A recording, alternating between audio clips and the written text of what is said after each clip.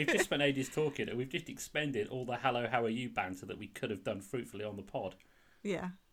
Oh well, Okay. not to worry. Yeah. Start again. Yeah, although to be honest, some of that we wouldn't want to broadcast to the world, would we? Although this little bit here might make a good before the opening music bit. Okay. Well, yeah, maybe we'll do that.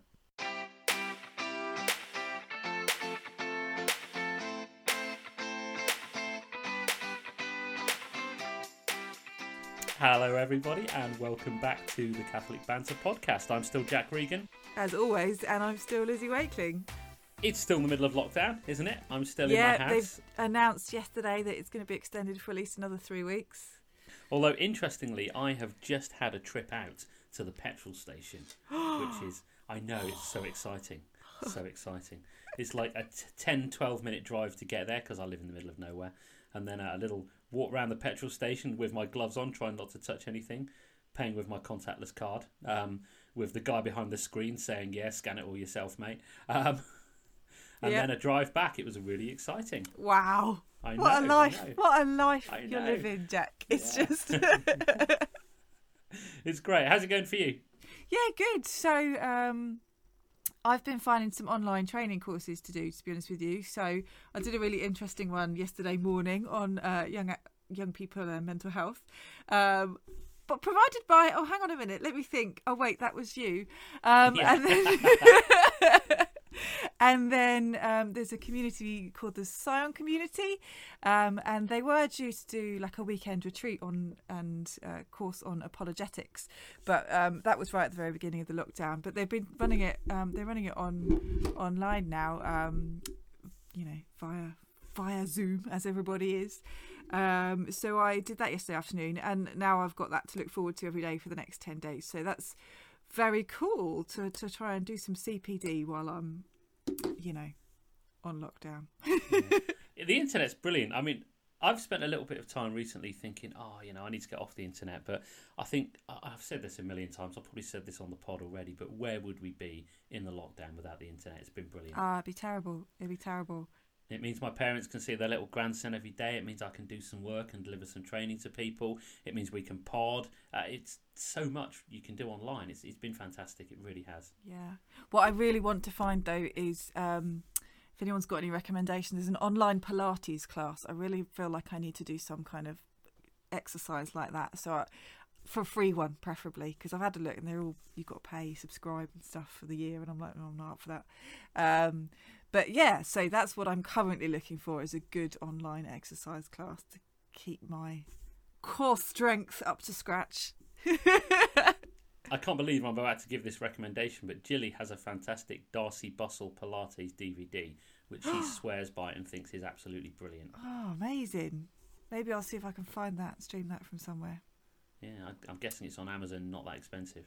Yeah, but I really don't want to get things delivered, because I feel really sorry for the delivery guys, because I don't want them putting themselves at risk because I want a DVD. I feel that's quite mean and quite selfish. Yeah, I'm pretty much keeping Amazon in business at the minute. Are you? Yes. That's very naughty.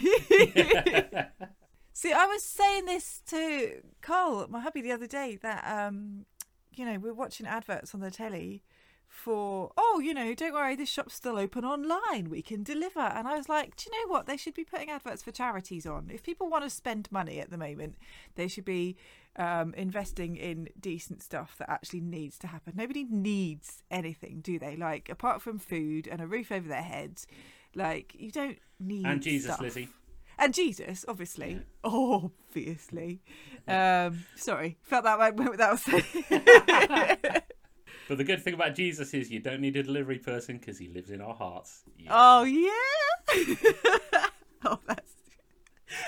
Listeners, I wish you could have seen Jack's face then. That was the cheesiest grin I've ever seen. It's the cheesiest comment ever made, pretty much. That's what went along with it. That was pretty much on the level of... Did you ever used to watch The Fast Show? The two evangelising policemen? I didn't know. Two evangelising policemen. What they used to do was basically the sketch was these two policemen who were Christians. They used to go around trying to do police work, but actually they were trying to bring people to the Lord. So one time there was this lady in a hospital bed having been beaten up, and there's a sketch artist there, and they show the woman the sketch, and it's blatantly a man with a beard with long hair. And she says, "That's not the man who beat me up." And they say, "No, madam, that's Jesus. He's our saviour."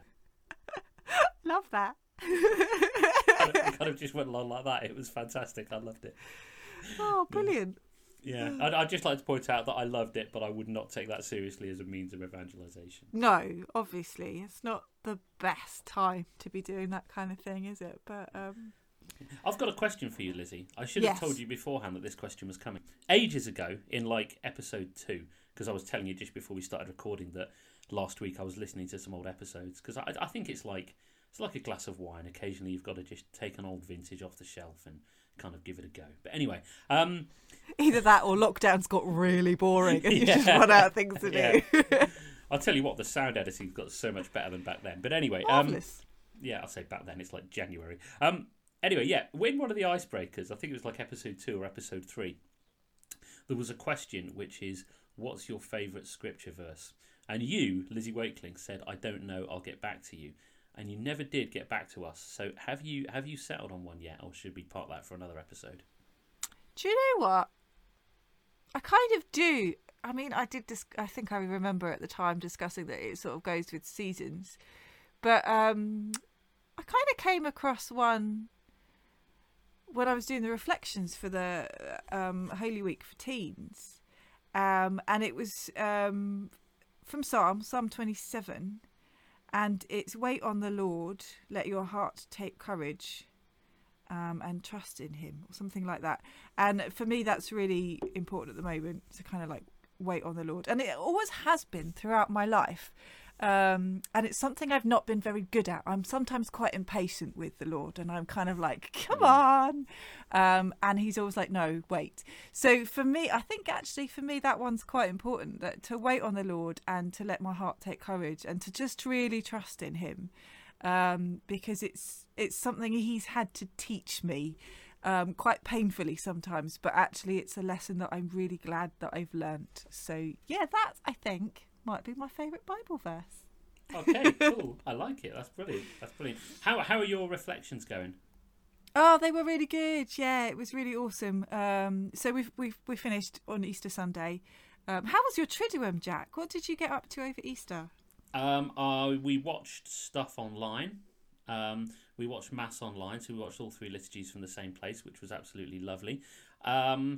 Yeah, and it was good. It was the first time I'd done the Easter Vigil for a while, because when you've got a little baby, or when your wife is pregnant and throwing up, which was the case 2 years ago, Easter Vigils don't really work. And actually, with little kids, Easter Vigils aren't great. So no. I kind of thought Easter Vigils would be a thing I wouldn't do for a while. So this year we got to do it, and it was really, really nice. Oh, lovely. That's really cool. I was...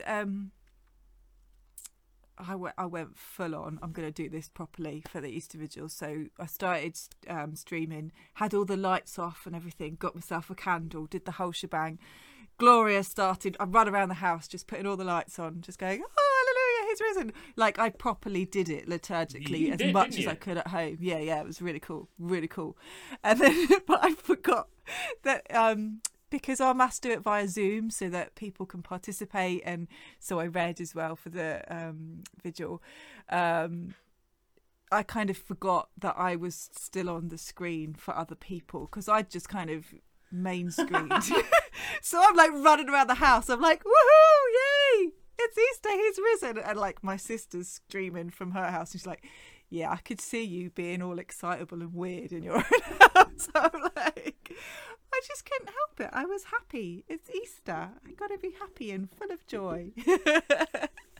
But yeah, so all the parishioners that were tuned in could see my crazy love for Jesus. So, but that's okay. Shouldn't be ashamed of that, should I? No, absolutely. Oh, that's brilliant. I like that. Okay, so our topic today is quite exciting. This was your idea, and it's a great idea, so you can introduce it. Yeah, so...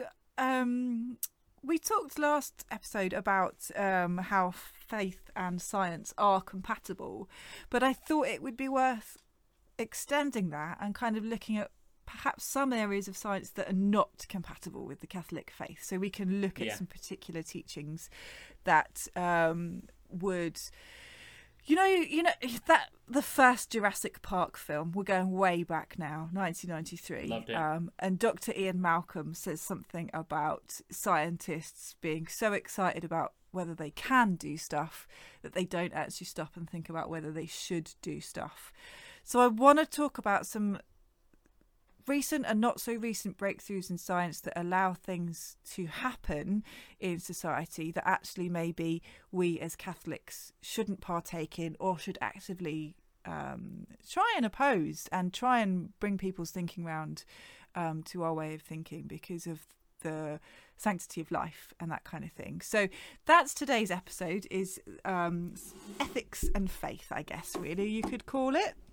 Definitely, yeah. So we're not, just to be clear, we're not knocking science. We don't disagree with the tenets and the principles of science. Faith and science are compatible. We're just taking issue with some things that science has learnt how to do and asking whether or not we should be doing them. Yeah, absolutely. Absolutely. And I think a big one at the moment with coronavirus is, obviously, I think people know that the church teaches that it's not okay to have an abortion unless the pregnancy is ectopic, which means that the baby has implanted in the fallopian tube of the mother, which means that both baby and mother would die if the pregnancy went ahead. The church teaches that, you know, mum shouldn't sacrifice her life for that particular embryo. We have to nuance that really carefully because the church, it's tied up with the principle of double effect. And the principle of double effect, I'm going to get the wording wrong here. The principle of double effect, I know you know this, I'm just explaining it to the listeners. The principle of double effect says that you are allowed to do something which is good or morally neutral if something bad will result from it as an unintended consequence, providing that unintended consequence isn't out of all proportion to the action. So it's not okay to have an abortion, but it is okay in that instance to remove, I think what they do is they remove a bit of the tube, and in the process, as an unintended side effect, they remove the fetus. Actually, what they do is they give an injection called methotrexate, which is... oh, okay. Sorry, going back to my pharmacy world here. Where No, this is good stuff. Used to live. So they actually give an injection of methotrexate, which is like a cytotoxic medication. They can also use it as like chemotherapy. So it actually attacks those rapidly growing cells. So it would actually works in that way, the same way that chemo does it. It attacks those particular cells that are growing quickly, so in this case the embryo, and that would always have to be done in a hospital. What is worrying at the moment with the coronavirus is the new policy that's just kind of snuck under the radar, that women are able to have telephone calls with a doctor, and the abortion drugs will just be posted to them. And this is not the methotrexate, this is another abortion medication that normally, prior to the lockdown, would have had to be administered in hospital and the woman monitored, and she'd had to go through particular processes to be able to get that. Now, when I worked in hospital, I objected to dispensing and having anything to do with this medication because for me, I couldn't actually take part in that process. But it is a process that does happen. But I think what's really dangerous at the moment is that they're just having these telephone calls with these women, and they're just posting it out, and so they're not dealing with any of the emotional, psychological trauma that they might be going through. There's a risk of women who are being coerced into having an abortion because you can't have those particular conversations that you need to have with them without their partner present. You know, if somebody's in an abusive relationship and the guy is saying, no, we can't have a baby, you know, all these kind of things. So that for me is a bit of a worry right now, that actually society accepts this termination of pregnancies on such a wide scale that they've just kind of managed to slip into this horrendous situation where you're just like mail order abortions, and it's so sad and it breaks my heart, you know. And when I used to work in pharmacy, women would come in for the morning after pill and they'd just be joking about, oh, I've got to kill it because I can't afford it, and you know, just the whole language that's used around they don't even think of it as a bunch of cells. They think of it as a baby. And I just Yeah. find that really sad that society has got to that point where life is just not valued. Sorry, I've been chatting for ages. Have you got any thoughts? It's a really good point. And I think, sadly, I'm starting to come to the conclusion with abortion that the only way we'll make people pro-life is to actually make them Christians. I mean, a story I often tell, I've probably told you this before, is there is a religious order of women based in New York. They were started by, I think, Cardinal Connor, who started a lot of good stuff. And they were started specifically to be a pro-life religious order, to do pro-life work. And a couple of years ago, a guy from England went over to work with them because he wanted to see all this amazing pro-life work that they were doing. And he worked with them for, I don't know, let's say a couple of weeks. I don't know how long. And basically, he saw them doing missionary work. They were out on the streets trying to evangelise people. They were doing no direct pro-life work. And after a while, he said to them, look, stop. I've got to ask. You're supposed to be a pro-life order. You're not doing any pro-life work. And these nuns said, oh, yeah, we figured it out. This is the best way to do pro-life work. Because if you evangelise people, they just kind of become pro-life. Yeah. Part of me is starting to think that really tackling things issue by issue by issue with a world that doesn't have the foundations in place, it's something we probably should do, but it will only ever go so far. I think our main thing needs to be evangelising. You bring people's hearts genuinely to Jesus, the stuff like that will just click into place. So for me, these issues are just yet more impetus to evangelise, really. Do you think it can work the other way round, though? That if somebody comes to understand the beauty of life and the beauty of creation, they might then start to look at what it is that's created that life? Do you think it can work the other way round? I think it can. The extent to which it does is another question. I think it can, but I don't think we should shape our missionary and pastoral work around the possibility that it might. I think that's the answer. Well, that's my opinion. Okay. Other people might disagree. The community I belong to, we had a talk from the great American preacher Randy Clark a couple of years ago. He said some amazing things that still stick with me today. One of the things he said was that there is a specific order that evangelization and discipleship generally go in. He said, but you always need to be prepared for the fact that the Holy Spirit might just flip the script and say, you know what, with this person, I'm doing it another way. I know somebody who was evangelized because she picked up a copy of Humane Vitae and read it and thought, wow, this makes sense. And she just decided to become a serious Catholic on the back of it. And just remind me what Humane Vitae, that's the document on artificial contraception. Yeah, sure. Yeah, 1968, Pope Paul VI.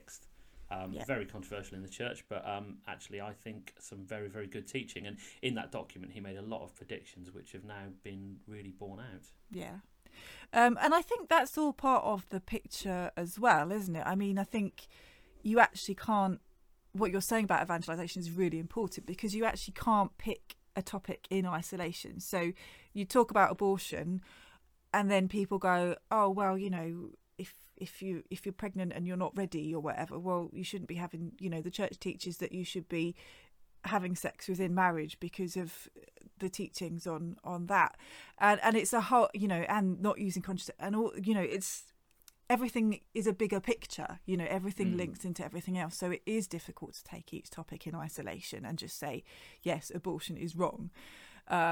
Because unless you deal with everything and all the facets around sexuality and life and the value of human life from conception to natural death, you know, it's very hard. You have to look at it all. One thing that's interesting, well, when I did my master's degree, I was at Maryvale Institute, brilliant place. They, one of the things I enjoyed most there was anthropology and moral theology. And basically anthropology is what it means to be a human being. Moral theology leads on from that.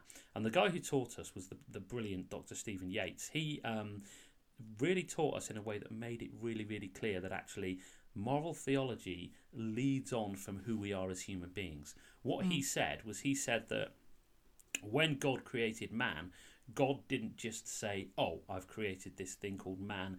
I'd better give him some rules to keep him within bounds. I don't know. Let's say no sex before marriage. Let's say don't steal things. He said, no, that's not true. Arbitrary rules for no reason. Exactly. Which everyone has encountered in their life and everybody hates. What he said was no. When God created man, God said, the rules I'm going to give man are so that man can become who he and she really is. To have life and have it to the full, yeah. Yeah, and one criticism that the Second Vatican Council made is the Second Vatican Council said that Catholic moral teaching has been separated from the rest of Catholic teaching to the point where actually it's just now being seen in isolation as a list of rules. And they said that actually if you want to teach Catholic morality, you have to teach it in conjunction with the rest of Catholic theology about who God is, about the fact that God made us, God loves us, and the reason why we're asked to do these things is because it helps us to become more fully who God made us to be. So I mean, just completely backing up what you just said, we've got to link everything together. Absolutely. I felt like I was going to say something when you were chatting there, but it's gone now. It's gone now completely. I've got a fun topic to introduce if you go for fancy it. This is an interesting thing that I always think about, mostly because I'm a boy and I like action movies with big explosions. Okay. And also because everybody, when they think sort of moral theology and ethics, they always think about sex. So let's go for something which is blokey and nothing to do with sex. Nuclear weapons. Oh, okay, right, fine. Yeah, because that's a big advance of science. That was discovered during World War II. And thank God we discovered it before Nazi Germany and Japan discovered it, because that could have made the whole world a very, very different place today. I am quite scared, by the fact that nuclear weapons exist. And someone in my family told me that when she was little and she found out there was such a thing as a nuclear bomb, she went to her room and cried. Oh. And I can really see that. That said, though, having seen movies like Armageddon, that could happen. Big meteorites heading towards us. When meteorites start heading towards us, even the proper scientists tell us that actually we're going to need some nukes because it's really the only way we've got a chance. Sure. But also, even on the level of weapons, I would obviously prefer a world where nobody had nuclear weapons, and I really hope the whole world disarms. But having said that, I don't like the idea of Russia and North Korea having nukes and us not having them. And I don't know whether that's the right attitude morally or not. What do you think? Feel free to disagree, because a lot of people disagree with me on that. Well, I think it comes back to your original point about actually, if we evangelised the world, that problem would resolve itself. Do you know what I mean? Yeah. But in the short term, until we make that happen, I think when people have a big stick, you also need a big stick. Do you know what I feel like you've got to square up to the bad guys, and from a Christian point of view, we don't just, the devil's scary, let's just let him get away with whatever. We stand up and we fight, and we use fasting, and we use prayer, and we use spiritual warfare to stand up for definitely. what's right. So I'm not saying that Putin is the devil. I'm just saying that. But also the church teaches that just in a just war, that these things are acceptable to fight for what's right. I mean, I don't want to get into the whole Crusades thing. That's a whole big issue that historically I'm not knowledgeable enough about to kind of get into. But I'm aware that. Well, I know that the Crusades is little understood. Yeah. And it's one of those areas where there's a lot of misinformation. Yeah, absolutely. One big sticking point between us and the Orthodox is what's called the sacking of Constantinople, which is where some crusaders stopped off on the way to or from a crusade and basically just trashed Constantinople.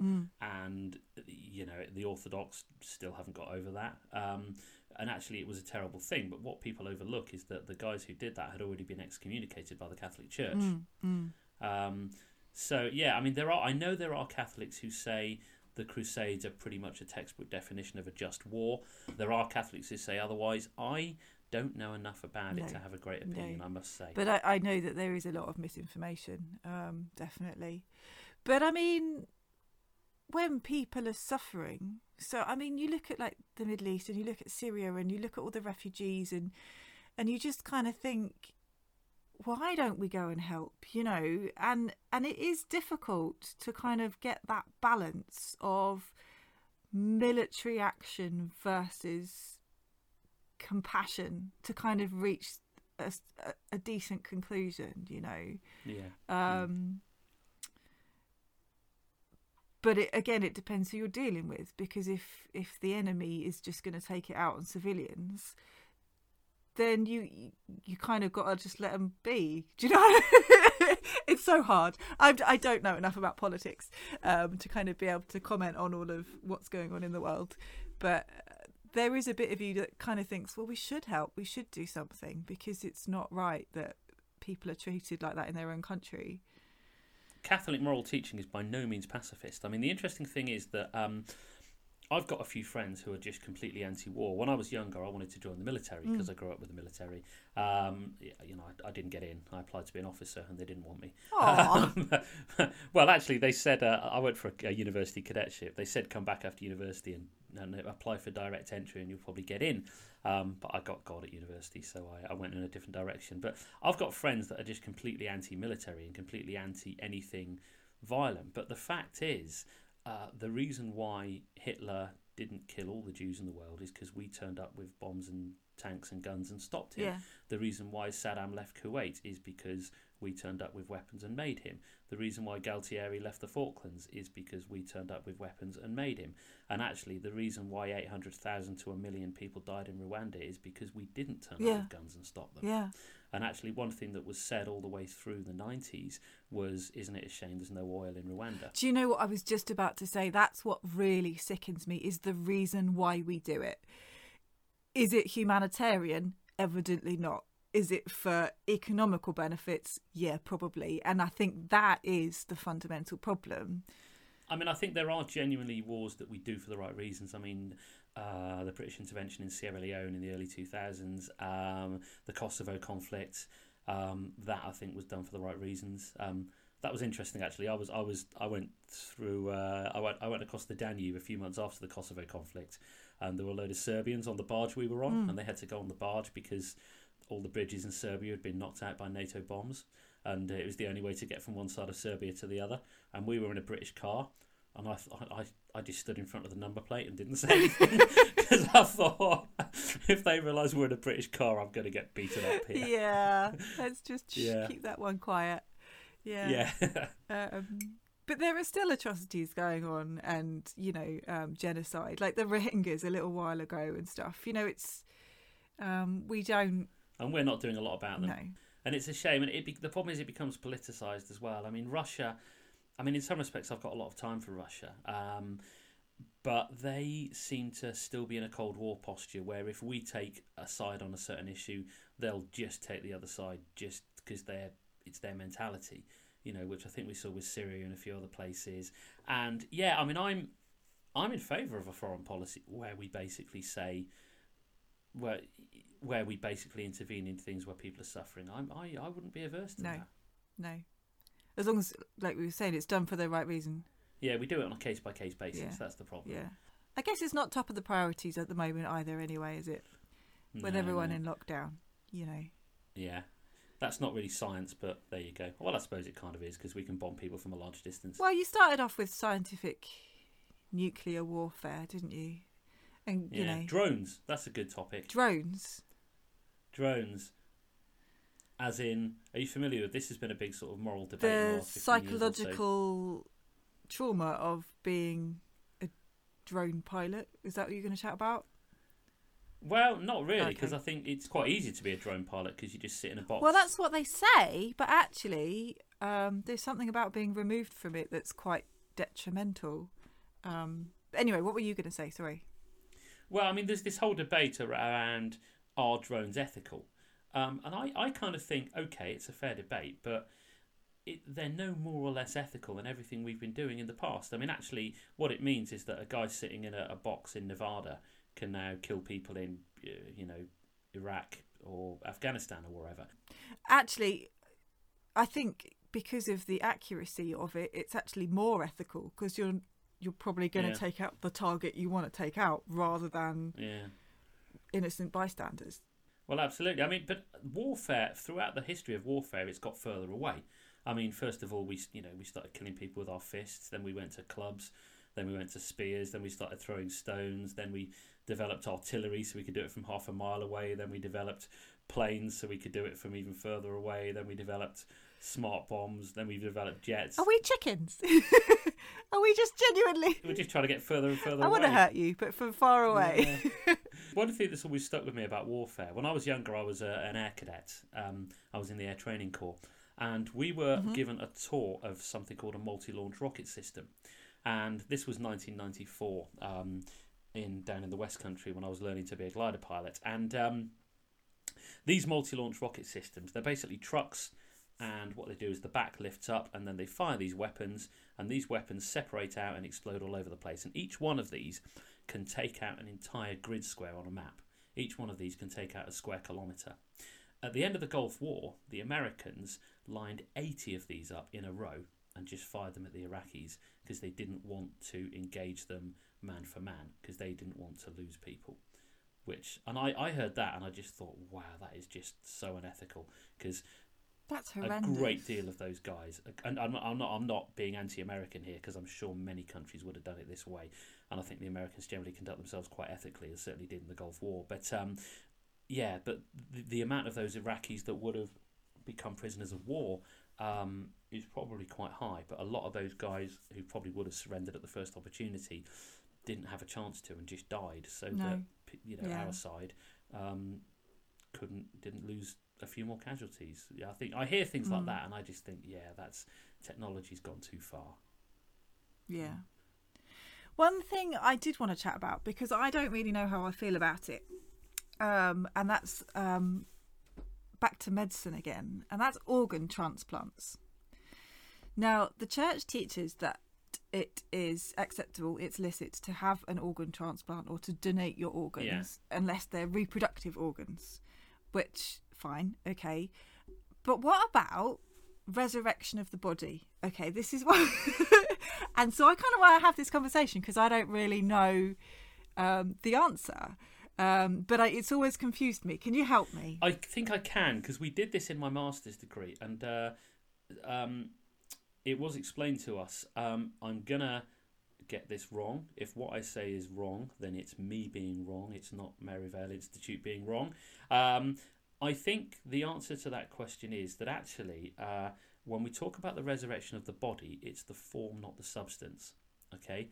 So actually, science tells us that the atoms in our body, because if you know anything about kind of how atoms work, I think electrons, but subatomic particles or atoms, they basically move through an object. Okay, so an object stays in the same form, but the atoms that make up that object are different atoms, so they're constantly moving in and moving out. And I think it's in 7 years, okay, the atoms in the human body completely change. Okay, so you've known me more than 7 years ago. Physically speaking, if we're just atoms and molecules, the version of me that you met in, when did we meet? 2008, is a completely different me to the one you know now. Okay? But you look the same, Jack. I don't. I look older. I've got less hair. I have to wear glasses all the time. And and I'm a bit jaded by life. No, not really. But the point is, actually, but I am the same me. But it's the form of me, not necessarily the substance or the matter. So actually, when we're resurrected again, we're resurrected in the same form. The resurrection of the body is about the body being in the same form, but it doesn't necessarily have to have the same matter, because let's face it, if it was the same matter, which atoms is it going to be? Is it going to be the atoms from when you were 10, the atoms from when you were 20, 30, 40, 50, 60? If you live to be 100, there's, 14 different options to choose from. So actually, where the individual matter has gone isn't really the point. Okay. Because the Catholic Church teaches that burial is acceptable once people have died, and also that cremation is acceptable. Yeah, same reason. But not to scatter. You can't scatter the ashes. You have to keep them all together. I don't. I've got to be honest and say I did not know that.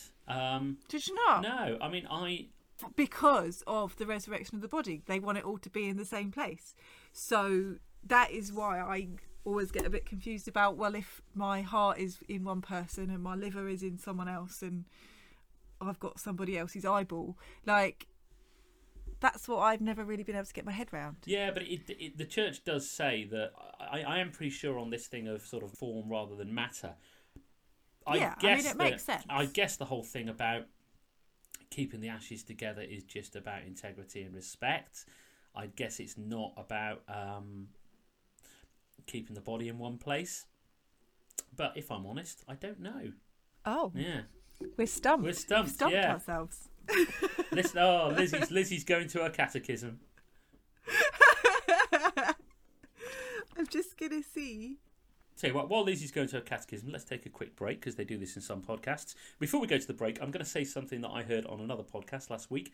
I often listen to Dan Snow's History Hit. It's absolutely fantastic. And one thing he said is, please go to the iTunes store or go to wherever you get your podcasts from and give us a 5-star review, because if you do that, we'll move up the charts and lots of other people will see us.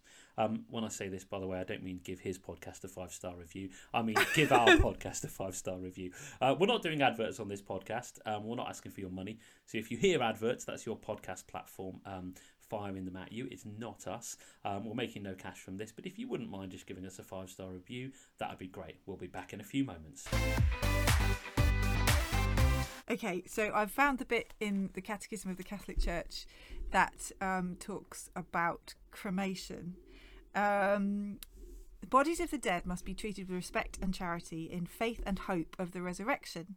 The burial of the dead is a corporal work of mercy. It honours the children of God, who are temples of the Holy Spirit.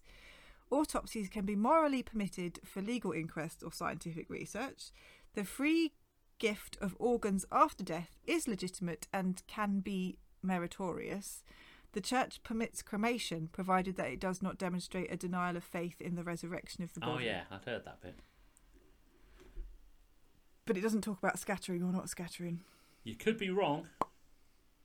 I could. Yeah. I mean, it'd be the first time I'd heard of it, but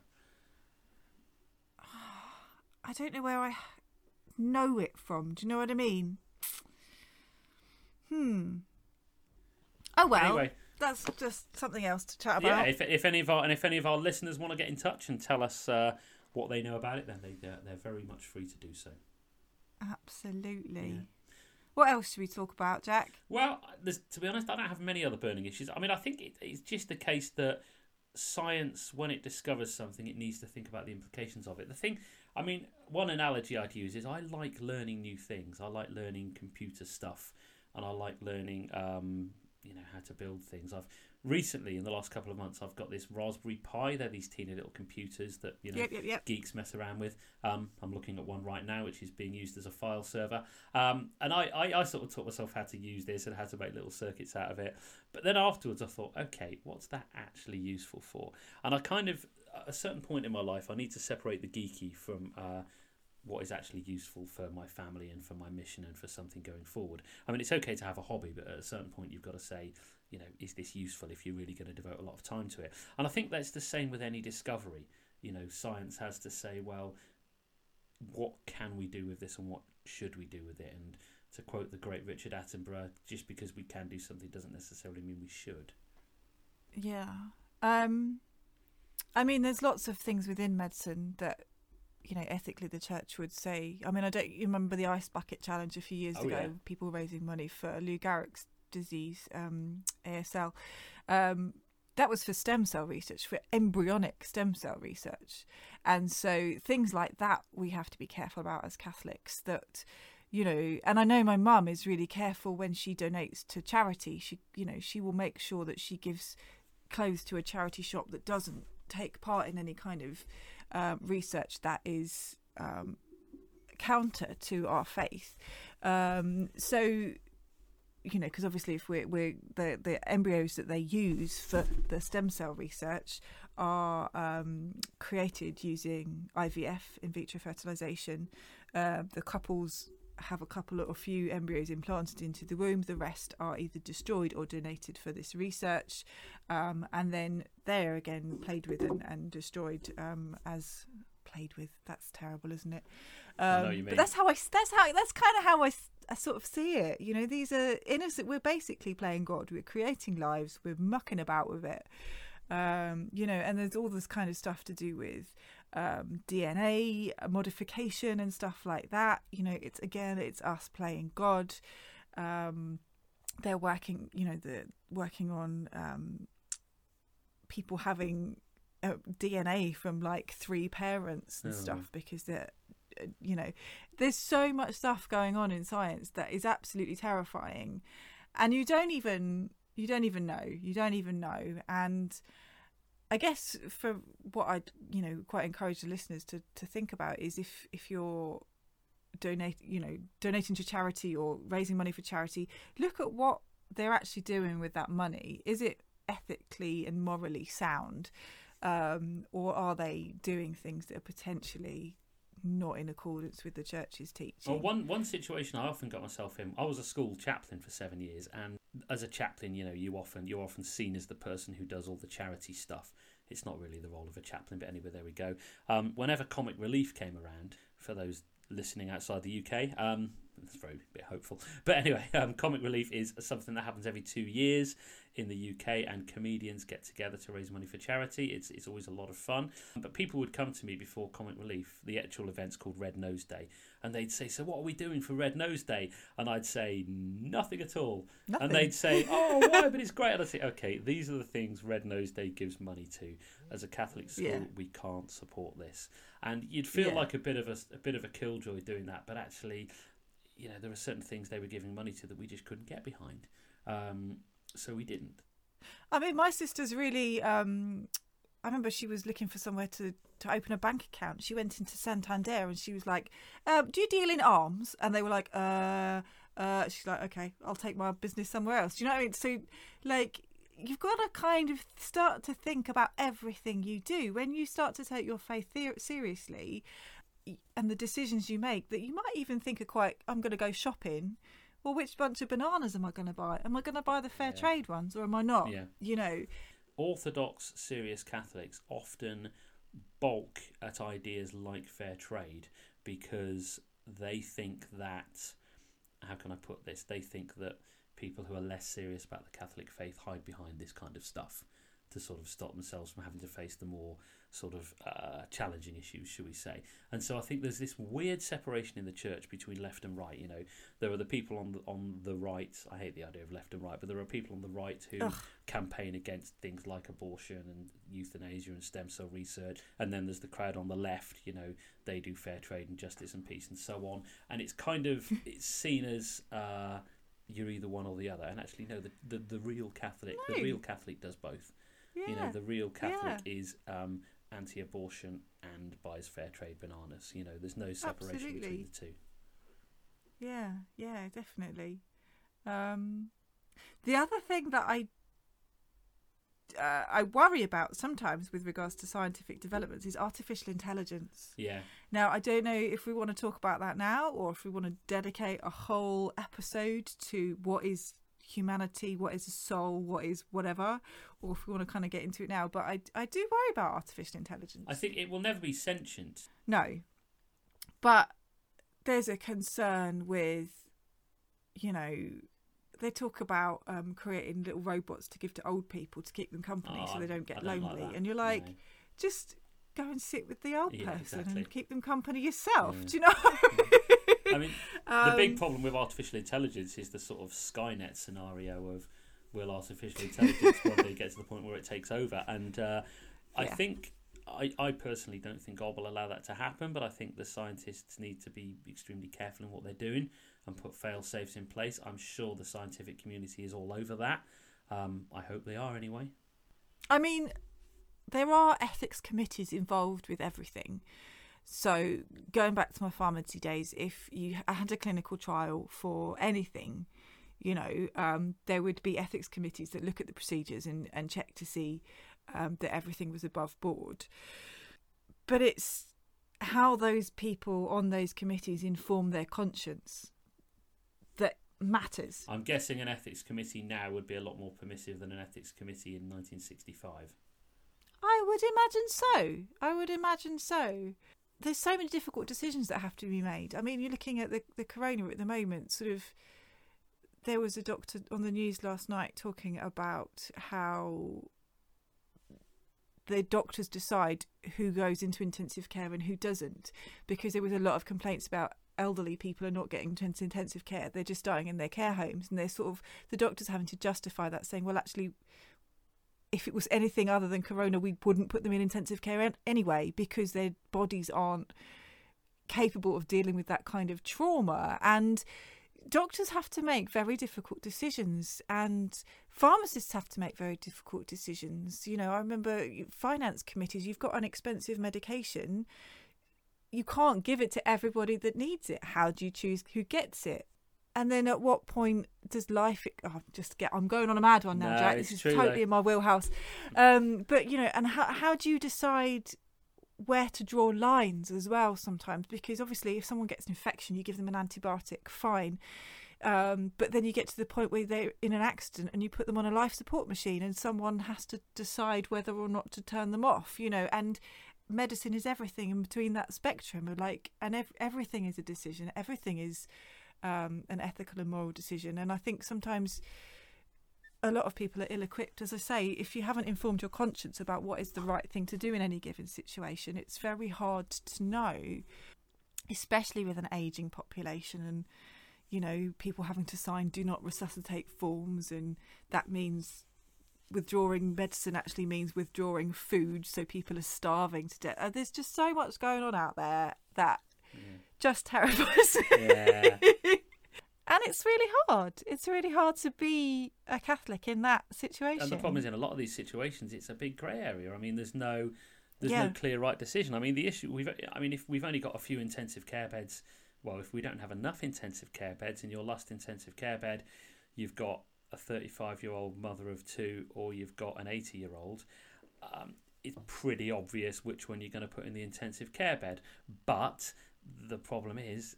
But you say that, but Captain Tom Moore, who's 99, has just raised, I don't know, £15 million for the NHS. There you go. So can you really say that an 8-year-old is less valuable than a 35-year-old? You can't, because... Yeah, exactly. I love him, by the way. Can I just say? I'm totally obsessed with him. Yeah, he's pretty cool. Yeah. No, you're right. And there's always this chance for God to just flip the script and say, actually, you know what? If you let that 80-year-old live, then I'm going to do more with the last 5 years of her life than with the last 60 years of the 35-year-old's life. So, yeah, I mean, you never know. I mean, this is the problem. And this is why, as Catholics, we say life is cherished from conception to natural death. We don't get to choose to end it early, because actually where there's life, there's beauty and there's hope, even if the quality of that life seems diminished to us. I think it's fair to say we're out of time, because we're trying to keep it under the hour mark, aren't we? And we're not far off that. But we were recording ourselves for 5 minutes chat about nonsense before we started. We were, yeah. But anyway. What are we going to do in the next one? Because we've got a plan, haven't we? We did. Well, because we're talking about sort of the dignity of human life, I think we were going to move on to theology of the body. Brilliant. Am I right? Yeah. So we'll be talking about that a little bit. Yeah, theology of the body, very interesting topic. It's probably worth saying now, theology of the body is not just about sex. It's far, far, far wider than that, and it's actually a very, very, very, very beautiful, very rich teaching. Pope John Paul the Great at his best. So tune in for that one. We try and do these every couple of weeks. In this time of lockdown, it'll probably be a little bit less than a couple of weeks, I would guess. A while ago, Lizzie, by the way, we said that at the end of every podcast, we'd have a What's Been Feeding You Lately section. So is there anything that you've read or listened to lately that's really helped you that you'd like to recommend to our listener? I totally put you on the spot there. I should have given you a bit of a run-up. You did. Yeah. You totally. What have you been reading or listening to? I'm reading a book called... what's it called? Both on the spot now. Frank Mercandante, Engaging a New Generation, because I'm starting my job in youth ministry in just over 2 weeks, by the way. I am reading a lot of youth ministry books, and that's a really, really nice one, so I quite like that. Excellent. Yeah. Say it again. I might try and read it. Engaging a New Generation by Frank Mercandante. I don't know how to pronounce that last name. Mercan. Maybe put the link in the show notes. Yeah, I absolutely will. I'll put an Amazon link in there so people can have a look. Sweet. Have you got anything? You don't have to. Do you know what has been keeping me sane? It's been my sewing. I've been making a dress. And there's something really peaceful about making stuff and just kind of so actually nothing out of the ordinary with regards to faith stuff, but just creative stuff. That's been kind of really good for my soul lately. Yeah. Excellent. I know that sounds weird, but it has. Cool. I think it's your turn to lead us in prayer. Yeah. In the name of the Father, and of the Son, and of the Holy Spirit. Amen. We come before you, Lord, in this time of trouble and suffering and fear, knowing that you have the answers to everything. All the conundrums that we've discussed today, all those problems created by humanity's desire and thirst for knowledge. Just at the very beginning in the garden, we were tempted by the tree of knowledge, and we still strive to be godlike in everything that we do. Have mercy on us, Lord. Have compassion on us and help us to understand that only you are God, and that we must trust in you, that we can trust in you, and that you will pour out your blessings upon us in all things, in sickness and in health, in times of peace and in times of war. Pour out your blessings on the scientists, particularly at the moment, who are looking into vaccines and treatments for coronavirus, that they may make some significant steps forwards, so that we may get back to living as a community of love, that we can share your love with each other. We ask this in Jesus' name. Amen. Well, glory be to the Father, and to the Son, and to the Holy Spirit, as it was in the beginning, is now, and ever shall be, world without end. Amen.